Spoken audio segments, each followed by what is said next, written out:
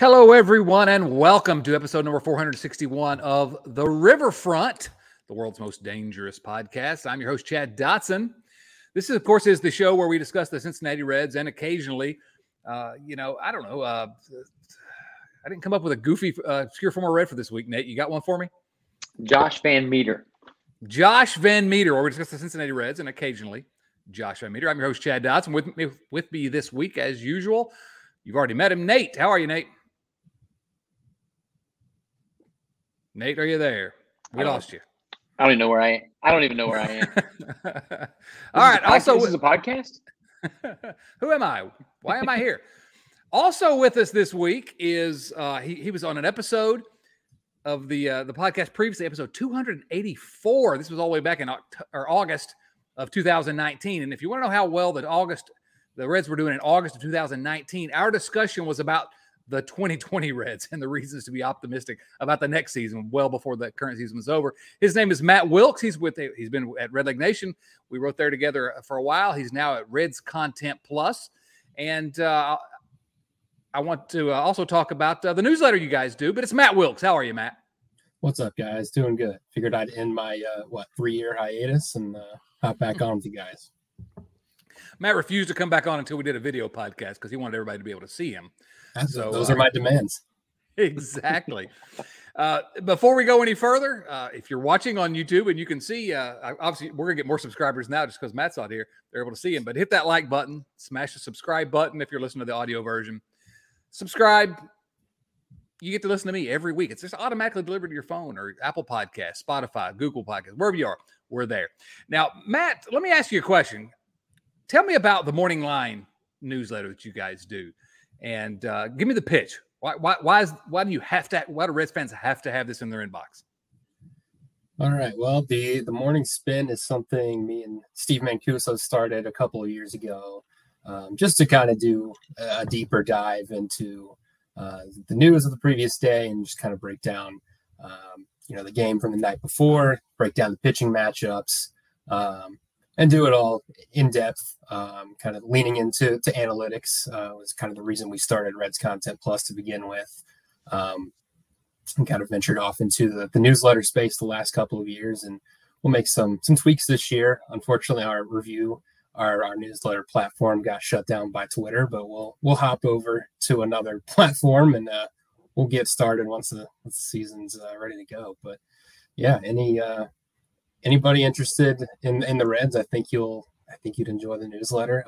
It's daily, delivered to your inbox. We may make some changes to the schedule this year. We're still kind of in the planning phases, but encourage you to check it out. We offer, periodically we offer free editions. If you just want to come give it a look and test it out, give it a test drive before you buy. So you're telling me that this is the world's most dangerous podcast, and we have a guest who is actually canceled by Twitter. That's right. More dangerous than ever. I love this. Let's go. Exactly. So anyway, your target demographic is right here, because if you're listening to a Cincinnati Reds podcast in the middle of January in a season after the Reds lost 100 games, you are hardcore, and so you're going to want that in your inbox. And Matt did such a good job of selling it that he even caught the fact that I called it the wrong name. It's the Morning Spin newsletter, and go over to Reds Content Plus and subscribe. Can't recommend it enough. Shall we talk about those Reds, gang? Yes? No? Let's do it. We have to. I mean, you guys spent far too long the last time Matt was on here having a spirited discussion about the merits of Aristides Aquino and Josh Van Meter, which is why I mentioned him earlier. Yeah, we've actually had some exciting times since the last time Matt appeared on this podcast.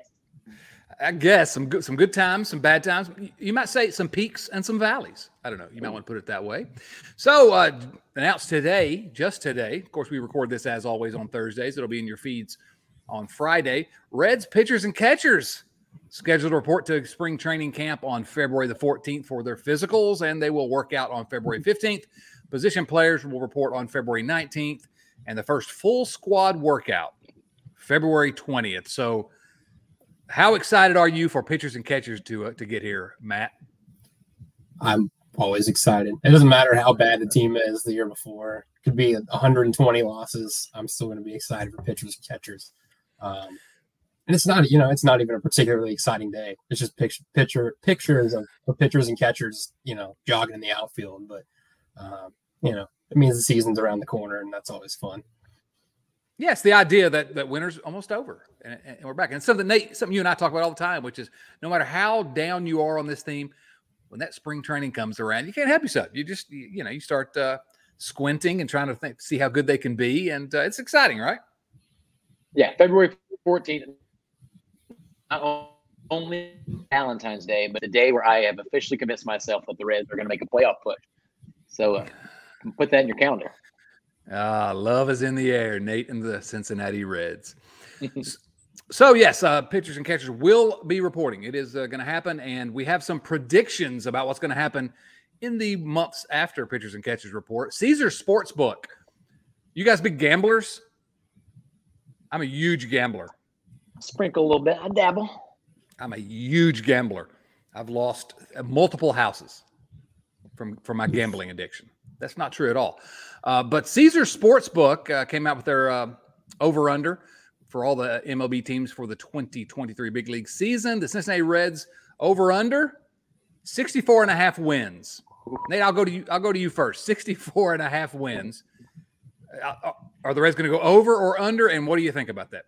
Yeah, that puts the line at 97 or 98 losses. Pound the over, baby. I mean, this team is not likely to be good, let's be honest, although hope does spring eternal this time of year. Reasonable health expectations, growth from the young arms, and just simple continuity and familiarity in the clubhouse. They got me feeling that this team is worth at least 70 wins. Oh, goodness. He's high on his baseball addiction or something. Matt, what do you think? 64.5 wins. You got the over or the under? Yeah, give me the over too. I think if they just revert back to normal luck on health alone, they're going to win 65 games. You consider how many people missed extended periods of time last season. The starting rotation they were running out at the end of the year, outside of Hunter Green and Nick Lodolo, was just a bunch of names you may never see on an MLB mound again. So I think, fingers crossed they have some normal injury luck this year. I think they'll get at least 65 wins. It's a low bar. Oh, man. Wow, what a time to be alive. At least 65 wins. No, that was sort of my thinking as well. Something we've talked about quite a bit in recent weeks, because everyone wants to ask the question, how do they avoid losing more games than they lost last year? And that makes sense. We won't dive into it again because we've talked about it before, but it makes sense because, they got rid of a lot of players and they're bringing in no one of note. Well, maybe one person of note, as you'll see at atop Matt's list later when we do some power rankings. But there's a little teaser there for the topic of the show. But like Matt just said, there's just I can't see. I mean, maybe everything will go wrong again, but literally everything had to go wrong last year for them to lose 100 games, and they still almost didn't do it. And so, 64.5 actually seems about right. But I think I do think, all rose-colored glasses aside, I think I would take the over. I mean, there's some young talent here, and again, you don't have to be very good to beat the over at 64.5 wins, and so they're not going to be very good, but they still should be better than that. I think and I hope. MLB.com came out with their crystal ball predictions. Did you guys see this? Their World Series predictions for the next 10 years. Did y'all see this? Amazing. They do not have the Reds winning the World Series in 2023, alas. They have the Dodgers over the Blue Jays, which I don't understand. But in 2032, they have the Reds and the Cleveland Guardians in the World Series. Oh, man. Bet the ranch on it. It's happening. You willing to go to your Caesars Sportsbook, Matt, and bet on that 2032 World Series right now? All day, every day. I'll throw my life savings on that, which are not much. Well, here's the question. Would you sign up for 9 consecutive losing seasons, as horrible as last season was? The same thing for 9 more years if we were guaranteed a spot in the World Series in 2032. That's a great question, Nate. I know what my answer is. Matt, you want to tackle that one? Yeah, I think I would do it. Oh, man, this is where we are. I haven't seen hardly any good Reds teams in my entire life. So what's 9 more years of pain? It's tough, right? I mean, the excitement for that 1 year would obviously be there, but right now it's almost spring training. Like, we're getting excited because spring training is happening in a month, and we can talk ourselves into like what can go right and the Reds can be good. We're not allowing ourselves that for 9 more years if we're signing up for this trade-off, this deal with the devil. So I don't know. I need to think about it, but I couldn't fault anybody for signing up for that. No, I agree. I just couldn't imagine doing a podcast for 9 more years, waiting for that. My thought is this: no, absolutely not for me. First of all, one reason is the projection is the Reds lose in that World Series to the Guardians, so I'm not signing up for that. I'm not waiting that long just to lose in the World Series. Although I'll take a National League pennant. I'll take a National League pennant, said the Cincinnati Reds fan. But what I would take over that, what you just proposed, I would take the next 9 years, even if the Reds never make the playoffs, but if they were competitive into September, most of those years, I would actually take that over 9 garbage years in a World Series. I don't know. It's 6 of one, half dozen the other, maybe, but I just want interesting baseball. And at this point, because I've given up any hope of the Reds ever winning a World Series again. So that's legit. I'd take 10 fun Septembers over one exciting October. Yeah, I think so. That's where I am. All right, listen, we're talking about Caesars Sportsbook and the 2032 World Series. That's how exciting a week it's been in Reds land. I do think we have a fun topic for you, but before we get to that, we have to mention this. The Reds Caravan is back. Woo! How excited are they with the Reds Caravan's making its return? Exactly. Did y'all see the first? Chicago? Is it coming to Chicago? No, it's not going to anywhere. It's not even going to Indianapolis this year. There's 10 stops this year. Did you see the first venue? Because I want to know more about that. I'm looking at it now. It's the Spooky Nook Sports Champion Mill. I'm sorry, why have I not heard of this joint before? That's a heck of a name for a sports bar. That is amazing. That's in Hamilton. So, that might be where we have to have our live podcast when we go to a Reds game this year, Nate. Amazing. Yeah, just 10 stops. So I think before it was 16 stops or so is more. There's fewer. They haven't announced who's actually going to be on the Caravan. It looks like it was thrown together pretty quickly. Not going to Indianapolis, which has been a staple. The Kentucky stops, I think, are lessened or fewer. And so I don't know. I mean, I'm not a big Caravan guy, but it has been a good PR thing in past off seasons. Take some players out and you go to places that don't. It emphasized this thing that dates back to the 70s, which is this Reds country, because the Reds can't depend on just the population right around Cincinnati. And I mean, I guess who's asking for it after the team loses 100 games and then after the Phil Castellini mess, but I don't know. It's coming back. Boy, this is just terribly exciting. Matt, you picked a good week to be here. Can we go back to talking about the 2020 Reds like we did the last time you were here? Yeah, let's do it. We can debate the merits of Jose Iglesias again. Just like old times. No. I'm going to zag a little bit. All shade aside, I'm pro Caravan. The sport needs more young fans. And I'll tell you who doesn't care how bad the Reds were last year. Your average 7, 8, 9-year-old that's going to get really excited to go shake the hands of some major league players. So welcome back, Caravan. I'm for it. Well, the fact of the matter is, Nate brings up a good point. The Reds really, to kind of help undo the PR disaster that was the 2022 season, it really would have been a good idea to blow out Reds Fest. And they tried, but the attendance was down, expected, but really blow it out.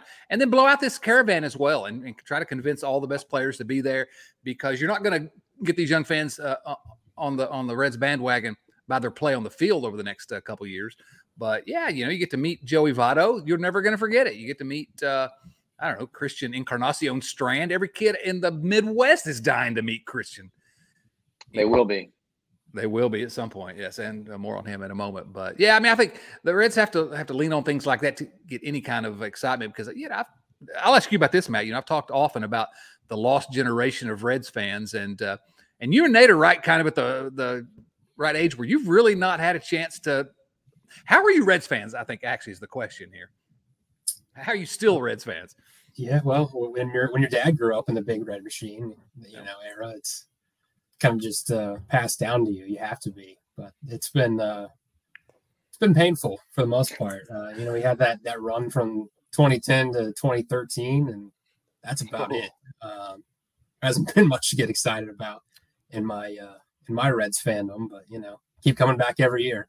Glutton for punishment, I guess. That's right. That's the tagline of our. We always say the world's most dangerous podcast, but our tagline is actually "Misery loves company." That's our mission statement here at the Riverfront. That said, Nate, you love the idea of the caravan, but you're not going to make a point to go to any of those stops. True? No? I think we've lost Nate.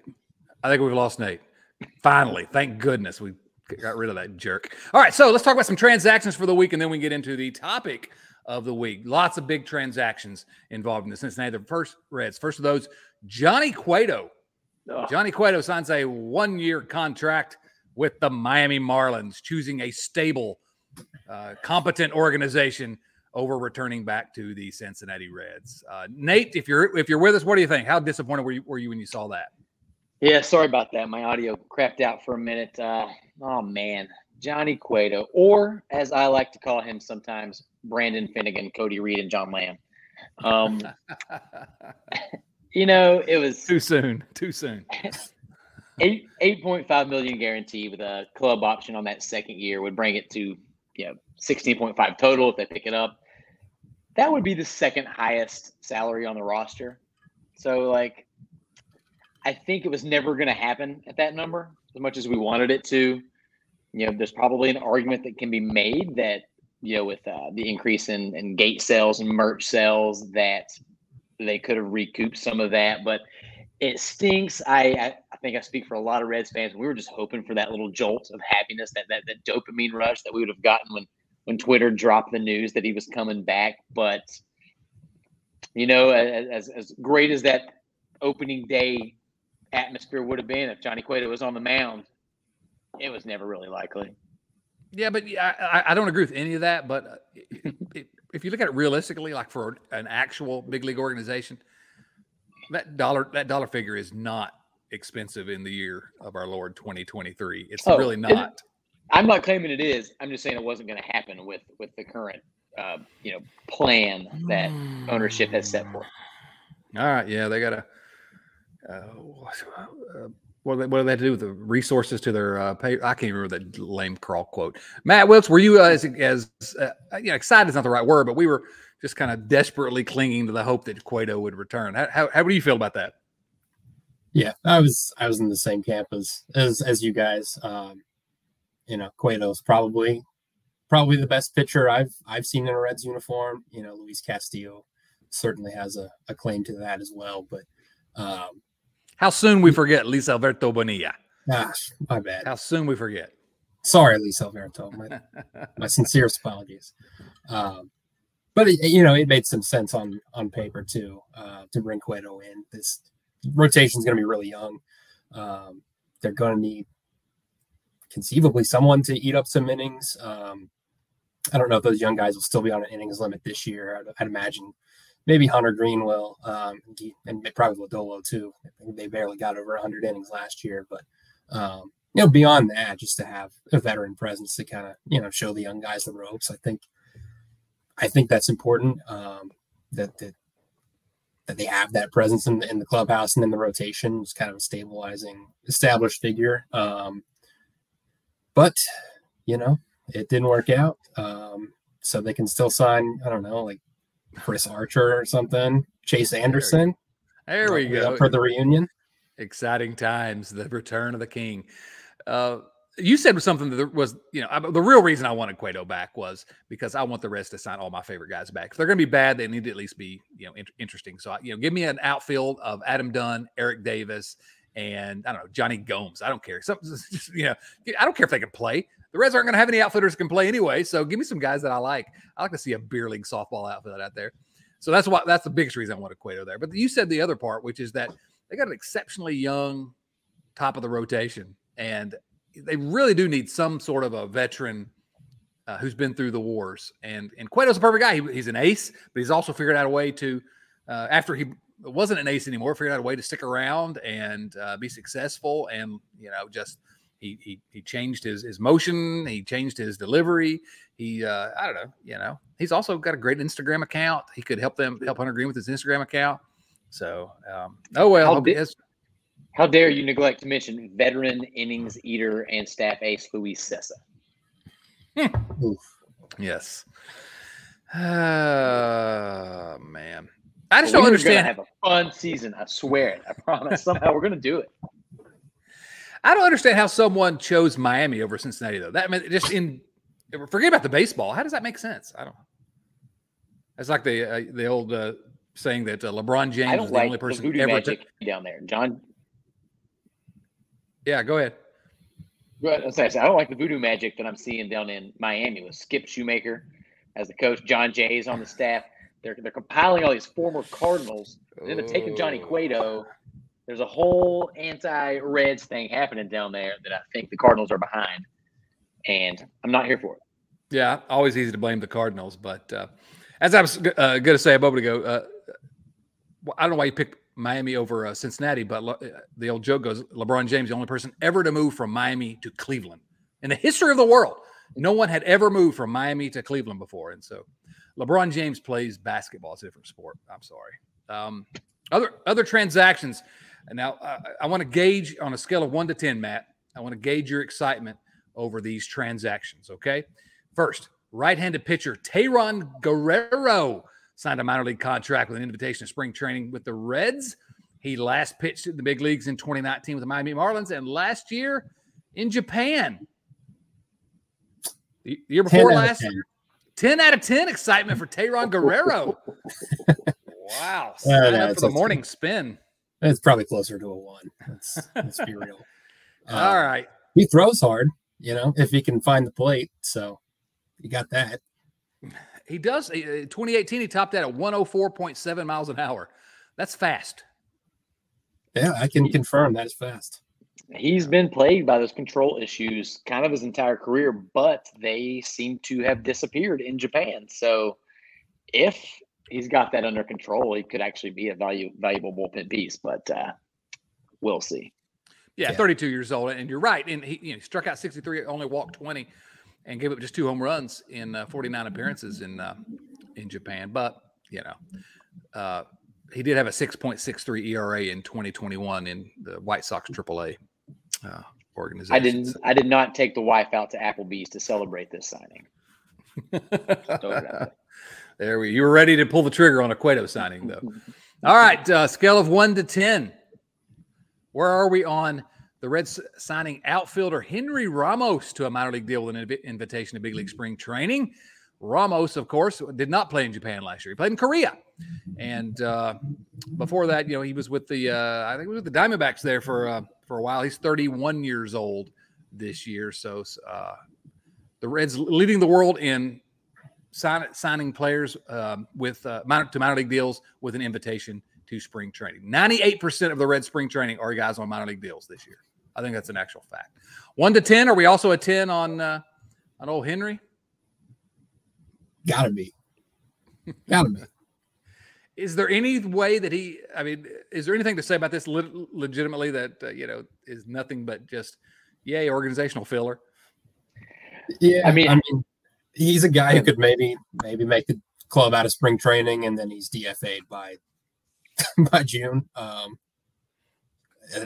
don't know. Just depth.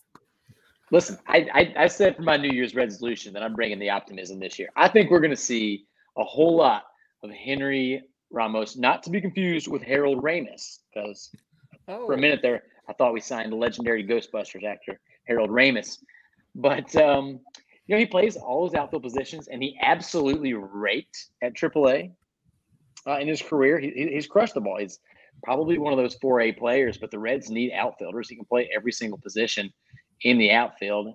And, last year before his toe injury in South Korea, which happens to be one of my 2 favorite Koreas, number 1 of my 2 favorite Koreas, actually. All right. But I think based on this roster construction, we're going to get a solid dose of Henry Ramos. And I don't know.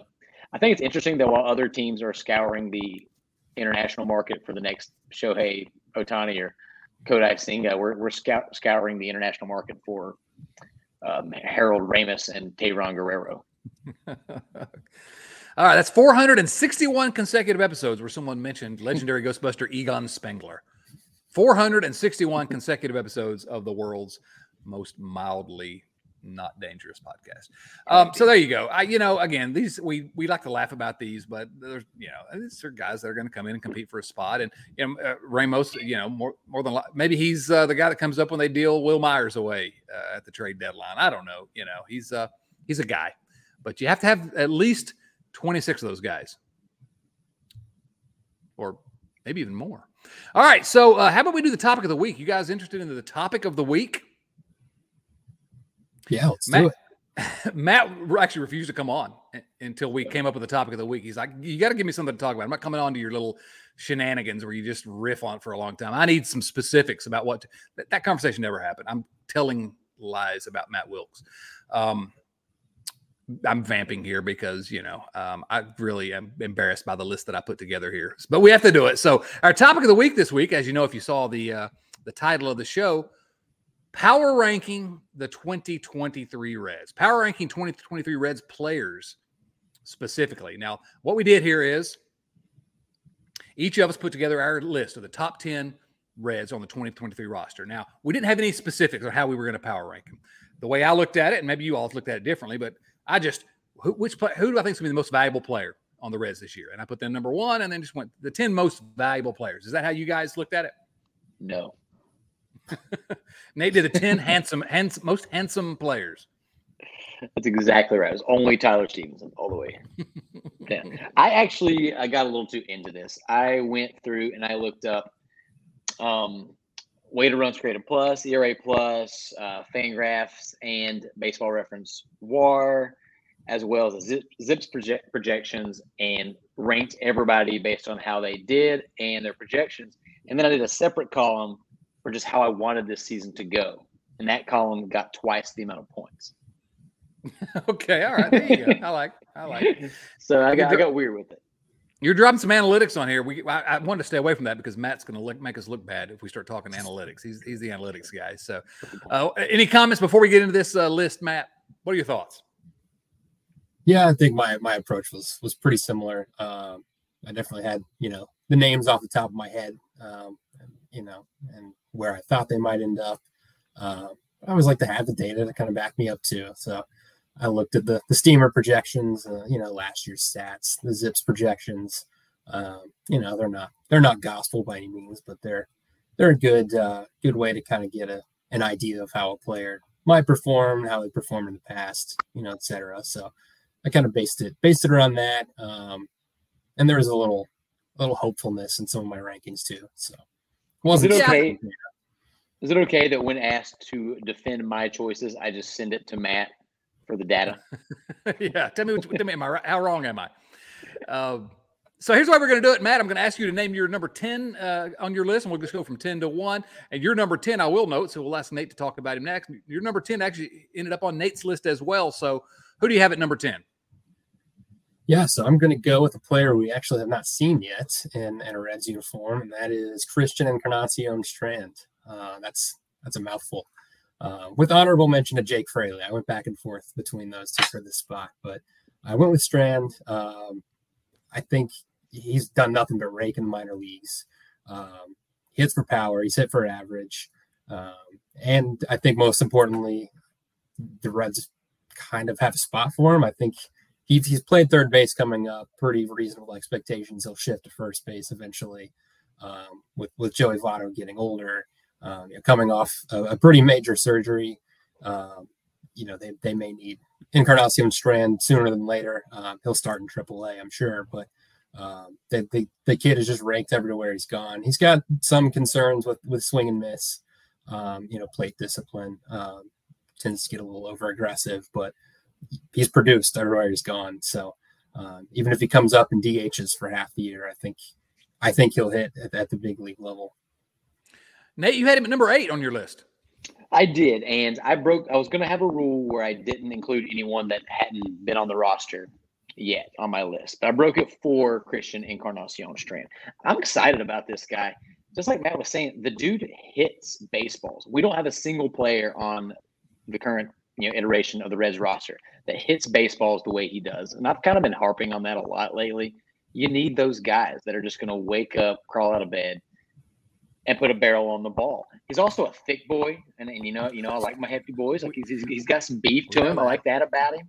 We know that. And I think that we all get excited about the Elly De La Cruzes and the Noelvi Martes, but you got to have these guys who can just show up, hit 30-plus home runs in his sleep, and you don't have to worry about it. Just plug him in and go. I am huge on Christian Encarnacion Strand.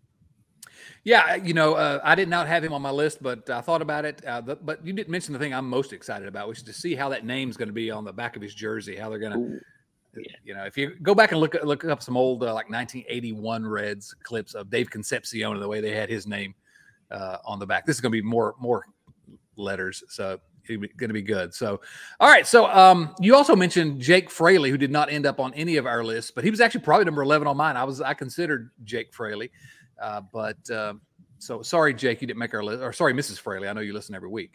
Nate, who's your number 10? Your number 10 did not end up on anyone else's lists, but it's another one that I'm sure that both of us considered heavily, if only because we are dreaming a little bit. Yeah, once I decided to include minor leaguers or guys that hadn't played for the big league team yet, I had to add Elly De La Cruz. And I'll be honest with you, I had to sacrifice Jake Fraley to get him on this spot. Because if we're power ranking, I didn't want to just go likelihood of an impact throughout the season. I wanted somebody that I'm actually excited about. And apologies, Mr. and Mrs. Fraley. I'm not excited about you. I hope you do well. I hope you make multiple all-star teams. But I'm excited about Elly De La Cruz. This is a once-in-a-generation prospect. I don't think I've ever been this hyped about a guy that the Reds have had coming up. I mean, Jay Bruce comes to mind. We always got pumped up for Nick Senzel, but like this guy's different. He seems special. And I think he has a legitimate shot to break with the big league club sometime after the All-Star break. Well, that was part of the reason why I wasn't sure when he'd get up here, although it makes a lot of sense for him when the Reds are struggling in the dog days of August, or even before that, for attendance. You can, put up some billboards and bring up Elly De La Cruz. Matt, did you consider Elly? Oh, yeah, big time. I think he'll be up at some point this year. And I mean, he's going to be must-watch television. But like you, I wasn't quite sure when he'd be here. There's not really that spot for him right now. Granted, he could easily bump Jose Barrero and Kevin Newman out of shortstop at some point, but pump the brakes. But he's got a couple things to work on in the minors too. But like Encarnacion Strand, he's done nothing but hit. Also has kind of those swing and miss concerns that you want to see get a little bit better. But yeah, I mean, if he's up this year for any significant time, you could easily throw him in at number 10 slot or higher on my list. Yeah, no, he did take a step forward, but I'm in terms of the plate discipline. But I am eager to see how he does in AAA and whether those gains are real or they seem to be. But again, stepping up in competition, it's going to be interesting. My number 10 is someone that inexplicably neither of you had on your list, and I'm going to need you all to defend the fact that you don't have left-handed pitcher Andrew Abbott on your list. He's number 10 on mine. Andrew Abbott, of course, he was finished last season in Double-A. Dude is amazing. Fastball only up to about 95, but particularly effective getting swings and misses. Great lefty, deceptive delivery. His curve is unbelievable. What you see this guy's curve, and I haven't yet mentioned the most exciting thing about Andrew Abbott. Here it comes. Andrew Abbott from the University of Virginia. Got to be number 10. How could you all leave Andrew Abbott off? I'm going to have to ask you to defend yourselves here. I think we have a lot easier time defending our choices than you do yours. All right, Nate, you're out. Sorry, you're done. Matt, what about you? I don't want to get kicked off, so I'm going to take back my number 10, and we'll put Andrew Abbott in there. Very good. Your apology is accepted. Nate, that's you're on probation, Nate. You're on double secret probation. He might make the top 10 next season. Yeah.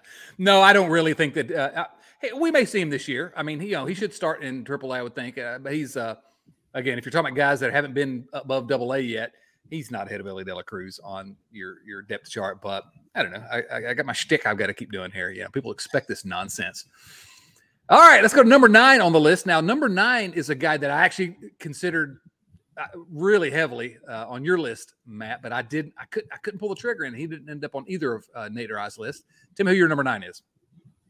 Number 9 is a guy we haven't seen in a while, but he'll be back this year, and that is TJ Antone. I think there are certainly questions about the health coming off of Tommy John surgery, but when he's been healthy, he's produced.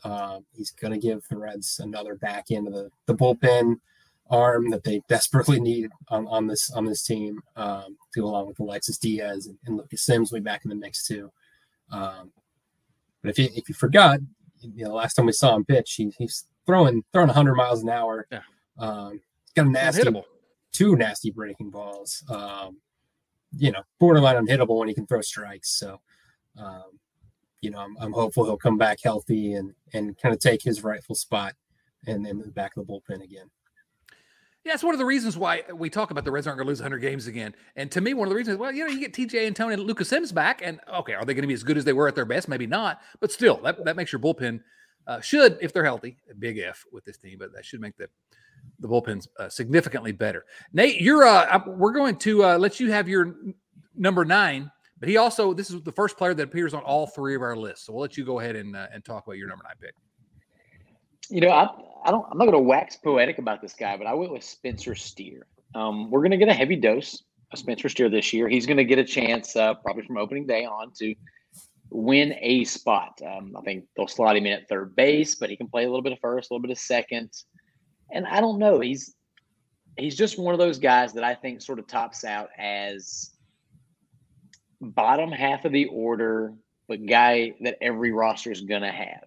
Good plate discipline, not going to hit for a ton of power, probably not going to hit for a super high average, but you don't worry about him.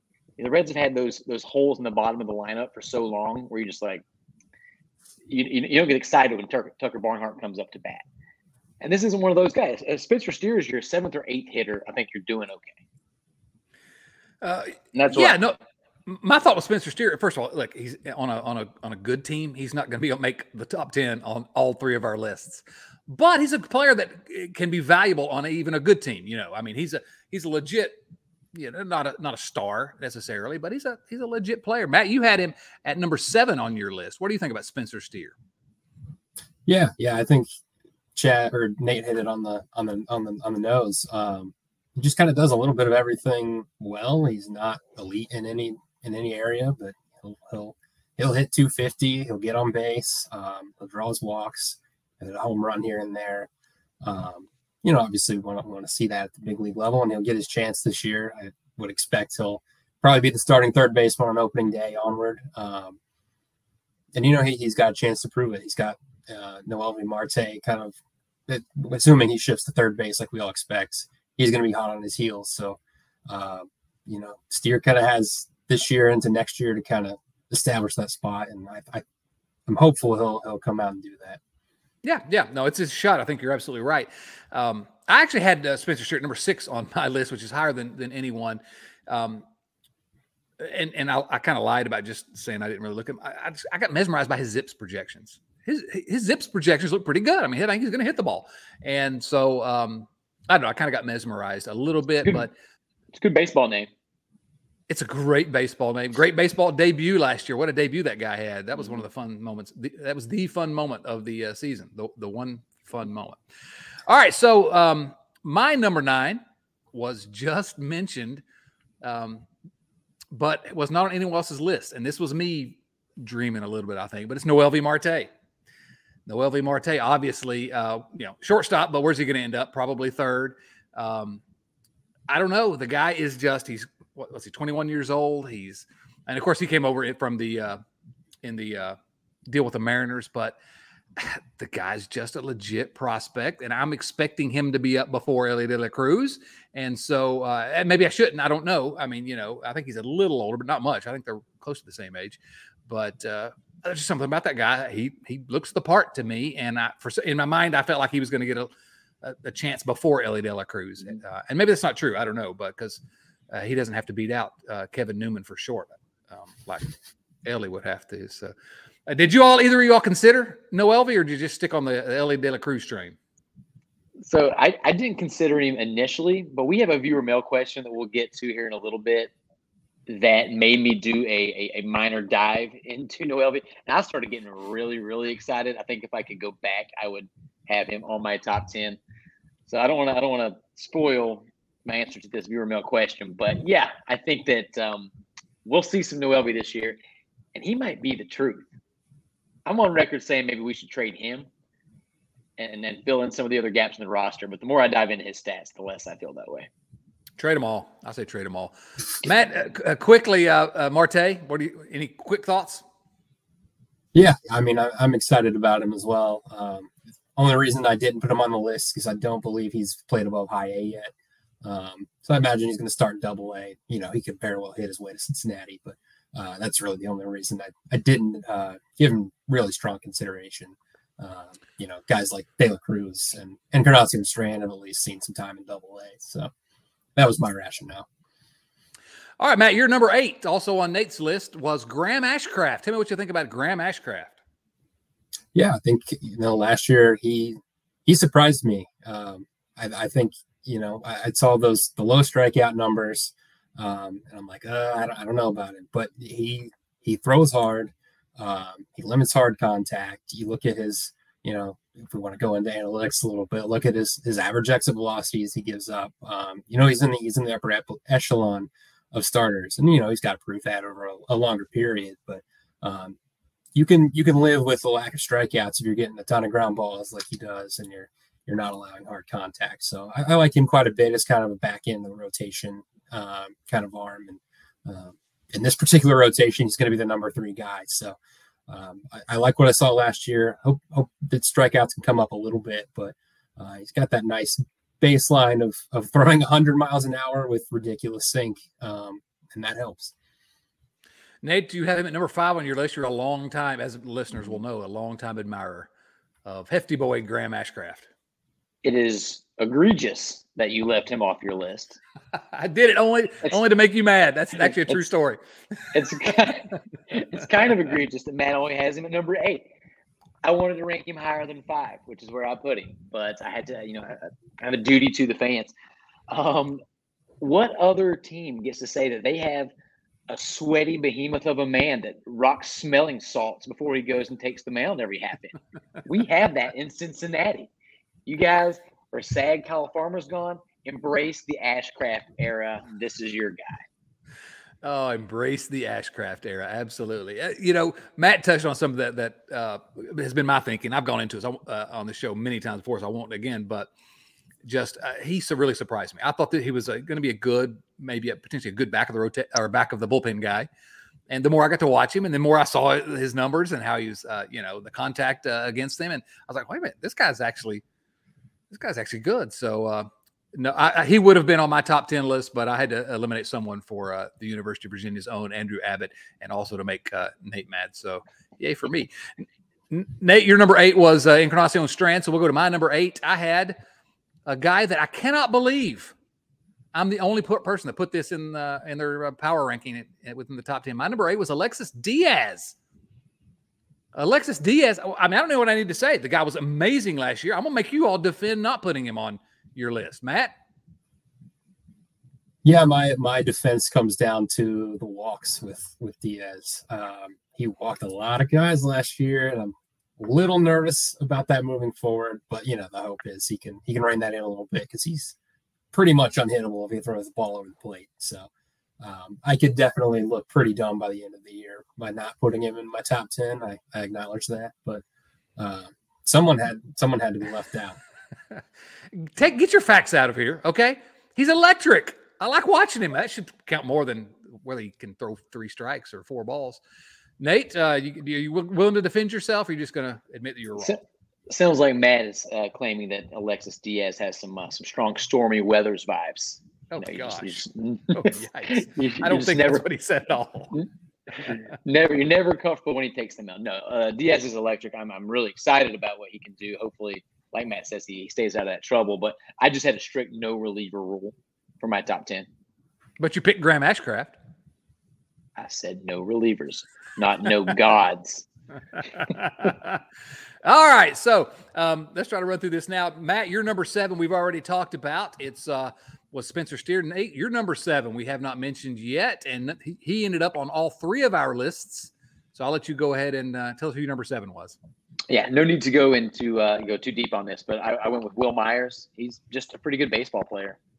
His 108 OPS plus would have been 3rd on the team last year, outside of Brandon Cherry. Like he's going to be pretty good, and he's going to be our 7th favorite Red. I'm excited for him to be my 7th favorite Red. You had him at number 6, Matt. Yeah, I mean, he's one of the few proven hitters on the team. He's not flashy, not super exciting, but he's going to be, I think, at least a league average hitter. Hopefully, a little bit better than that. In a hitter-friendly ballpark, especially coming from one of the least hitter-friendly ballparks in San Diego. So you would hope his output will tick up a little bit, and he'll stay healthier this year. But yeah, I mean, he's just a solid player, not super exciting, but he just made sense right smack dab in the middle of the list. Yeah. Number 2 on my list. Will Myers, number 2 on my list, because again, this is me being optimistic. I think he's going to crush the ball, and so the Reds can get a haul for him at the trade deadline. So I'm believing in you, Will Myers. Go and make it happen.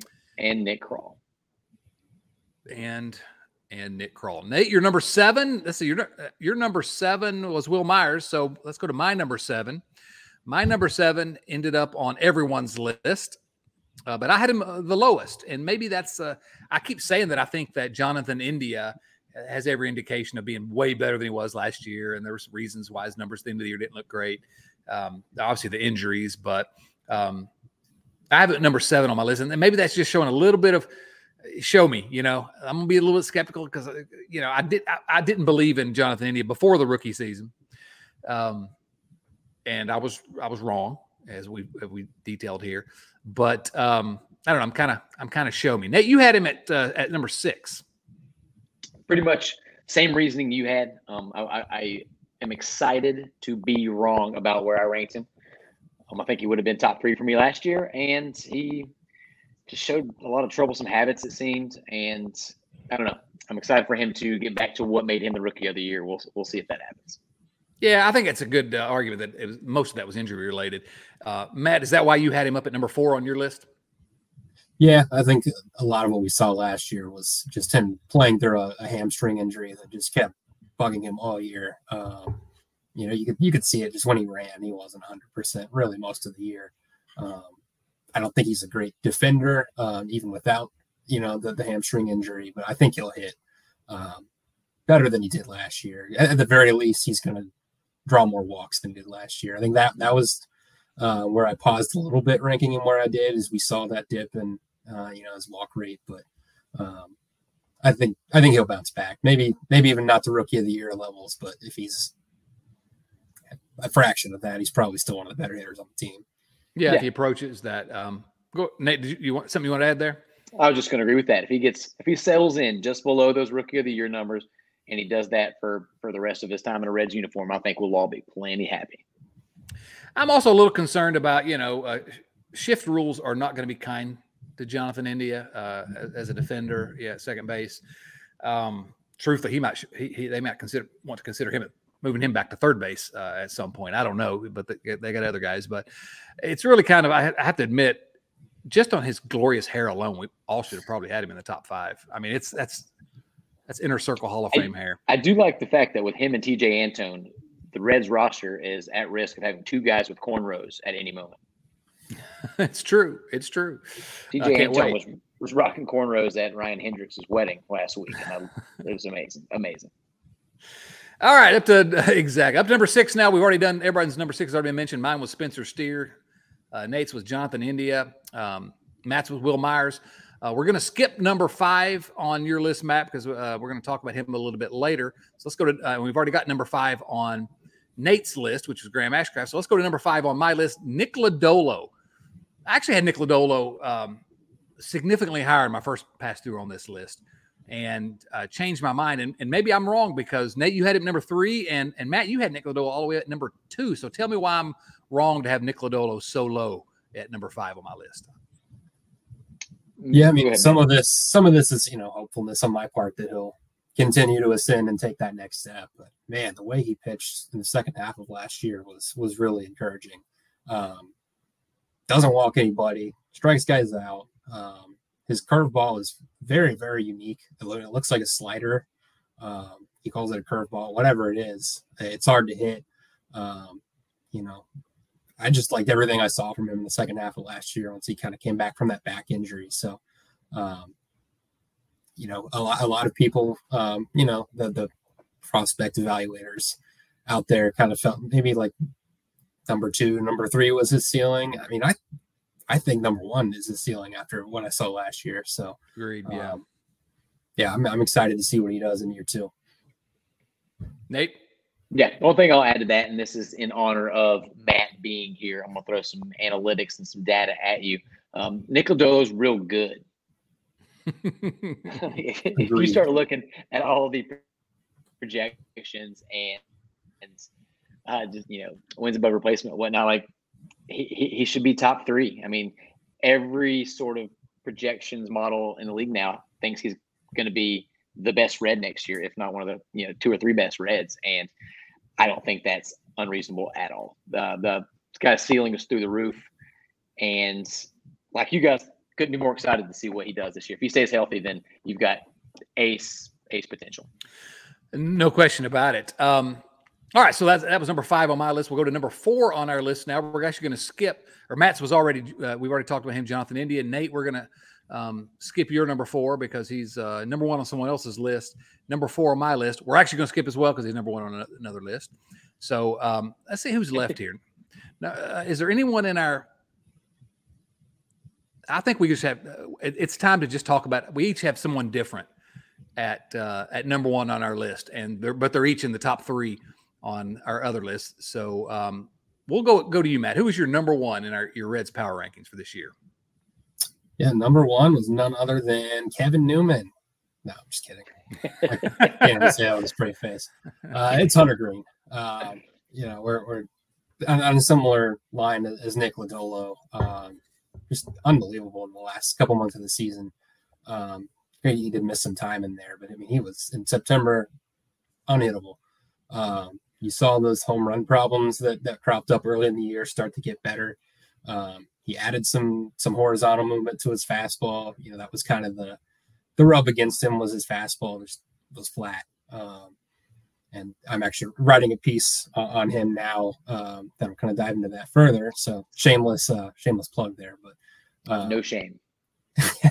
Yeah, I mean, he just got better and better as the year went on. And his slider is basically unhittable. You want to see him throw the changeup a little bit more, but yeah, and the ace potential is absolutely there. Yeah, I had him at number 3. Nate, you had him at number 2. Yeah, I think Hunter Green is really my answer to why this team won't lose as many games as they did last year. He had a rough first half of the season, and we're not going to see that again. The strides he made in the latter part of the year made him one of the best hitters in the entire league. Can he keep it up? Probably not to that level. That's unsustainable for somebody at this point in his career. But we just talked about Nick Lodolo's ceiling. Hunter Green's ceiling is higher. He might have a lower floor, but he has a higher ceiling. And there is a chance that we are watching a once-in-a-generation talent take the hill in a Reds uniform in Hunter Green. Yeah, absolutely. Nate, your number 1 was number 3 on Matt's list and number 4 on mine. Tell us who your number 1 was. I thought this was a beauty contest when we started this exercise. And it is. Tell me about it, stud. Sorry, Matt. It is my handsome king, Tyler Stevenson. And I don't know how much time you want to spend on this because I could go all day. I think outside of Joey Votto, he's my favorite Red. I'm sorry, Graham. I know we can work through this. We have a deep enough bond.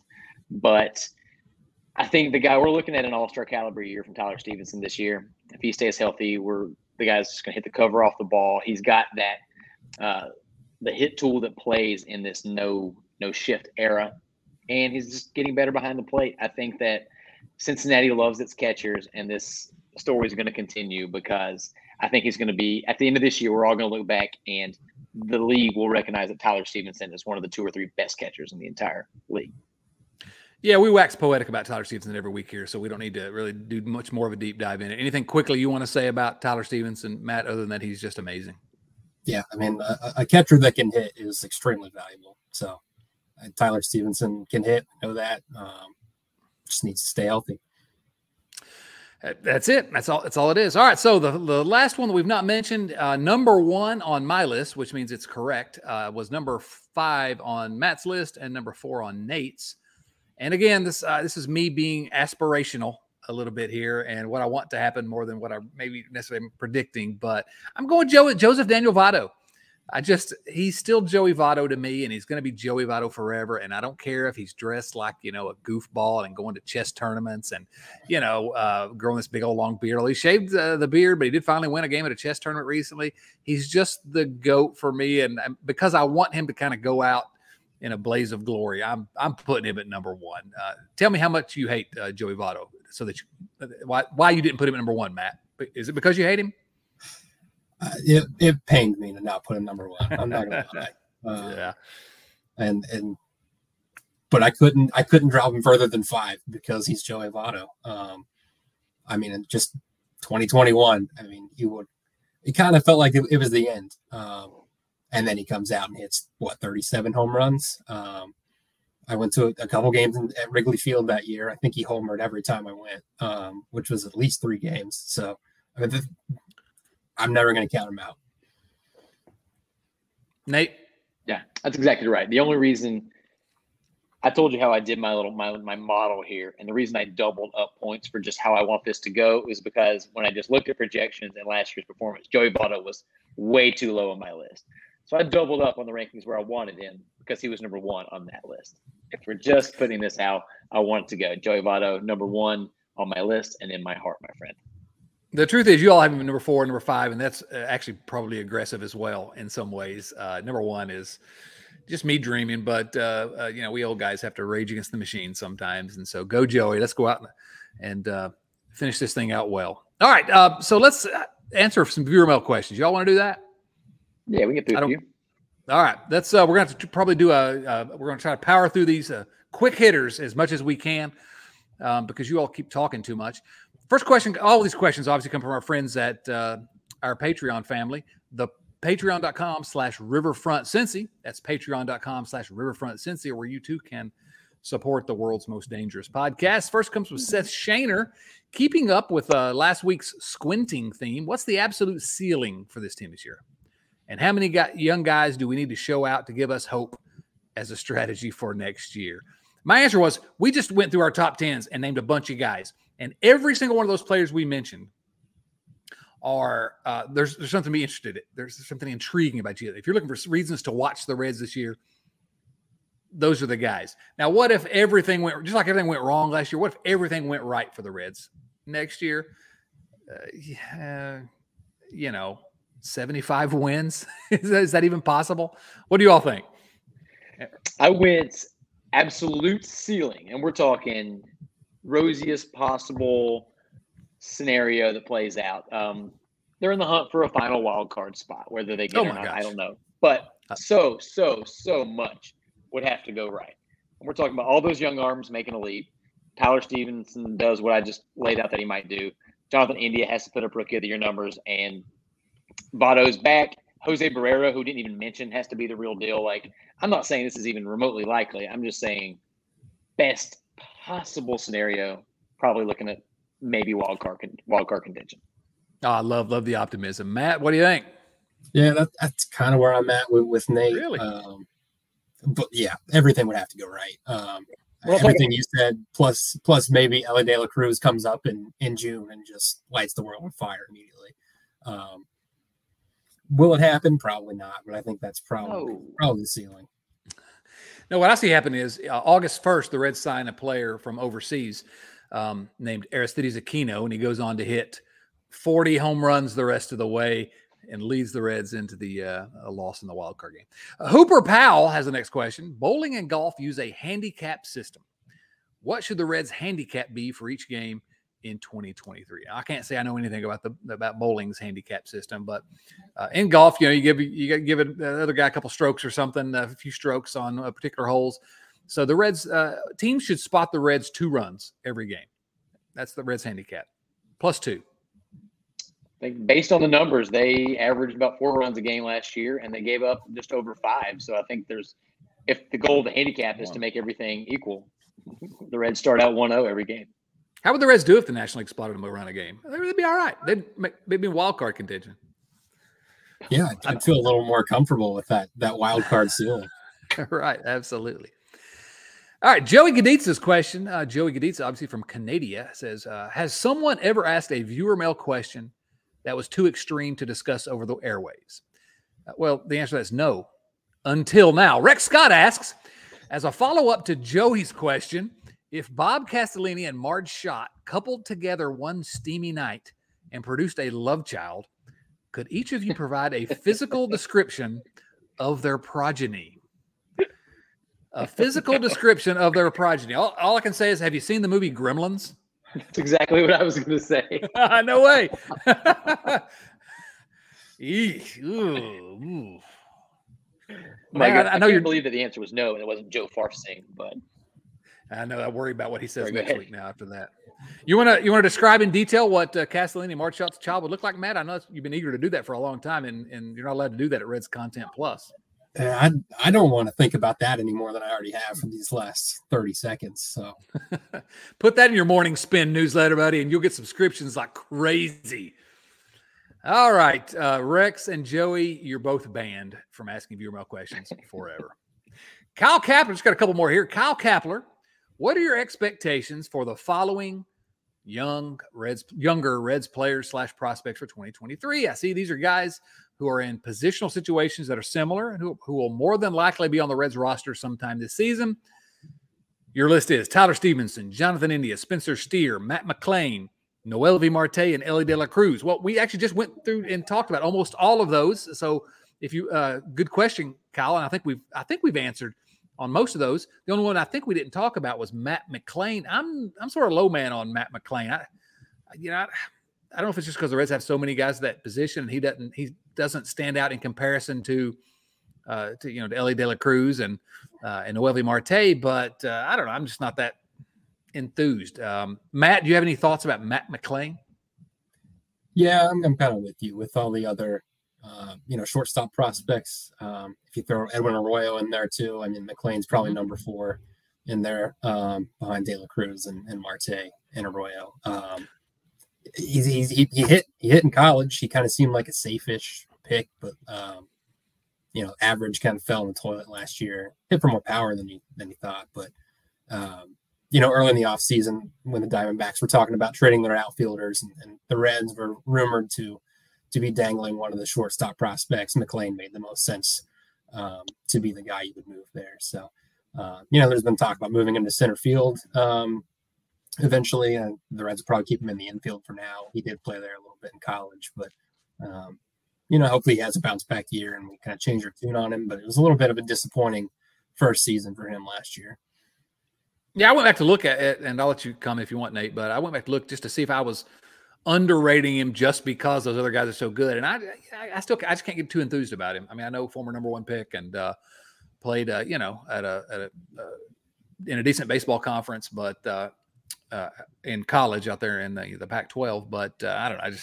I couldn't do it. Nate, I don't have the excitement for him. I do think we see him in the big league squad this year, and I think he's going to walk enough to kind of justify the roster spot, but he really needs to get that average up into the mid upper 2s even to be somebody that we're going to get particularly excited about. And until he does that, kind of the odd man out. Yep. All right. Last question comes from our buddy, Rich Thompson. Rich has a multiple choice question for us here. What is more enjoyable, watching a complete game no-hitter. That's choice number A, although A is not actually a number. B, watching a grand slam walk-off home run to win a game. C, watching either the Cardinals or Cubs lose a game by a complete game no-hitter or grand slam walk-off home run by an opposing team. Or D, enjoying a ribeye steak cooked to perfection paired with a slice of chocolate cheesecake for dessert. All right, you have 4 choices, Nate. Which is more enjoyable? I'm going to go with A if we're talking about live viewership. If I'm at the game, I've never been to at a game where there was a no hitter or a perfect game or anything like that. I think that'd be pretty special to see. I've seen the rest of those things in some capacity. You've seen chocolate cheesecake? Where? The Cheesecake Factory. Where else? Nate lives at the Cheesecake Factory. He literally lives at the Cheesecake Factory. No. Matt, you got a choice on that one? Yeah, I hate to just agree with Nate again, but I got to go A. Why? No hitters are. I just don't want to parrot the same things you've been saying, But with a no hitter, you're hanging on every pitch, and you don't do that with every game. Sometimes it's just kind of background noise. But when a no hitter is going on every single pitch, you're hanging on it. So that would be my choice. Yeah. It's worth noting that if I'm got the fiance sitting beside me on the couch, she couldn't give 2 craps about a no hitter, but a grand slam walk off would be pretty cool here. Well, I actually have been to a big league no hitter in person, and I can tell you it was pretty exciting. It was a random game between the Twins and the White Sox, but in Chicago, but Francisco Liriano threw a no hitter, and it was. I always say that night, I tell you, the coldest I've ever been was May in Chicago. It was May, and I was absolutely freezing to death. We were going up to the bathrooms that were heated between innings just to try to warm up a little bit. But that was fun. We couldn't leave because, you want to see that all the way to the very end. So I'm going to go with A as well. All right. That's about enough for tonight, I think. Nate, do you have any final thoughts for us? No, that was a lot of fun, man. Thank you, Matt, for joining us. And I'm glad I got you guys to bounce these ridiculous topics off of. Absolutely. Matt, any final thoughts for us? No, just thanks for having me on. We got to do this on a more frequent cycle than every 3 years. But yeah, it's a fun time, and I can't wait to do it again. I agree. Go check out Matt at Reds Content Plus, please. That's what I was going to say. Tell us where to find you. Twitter, wherever you are, whatever you want to say. Tell us now. Yeah, I'm on Twitter at _Matt Wilkes. Haven't been super active this off season, but once baseball starts coming back, I'll be tweeting probably every day. So go give me a follow there.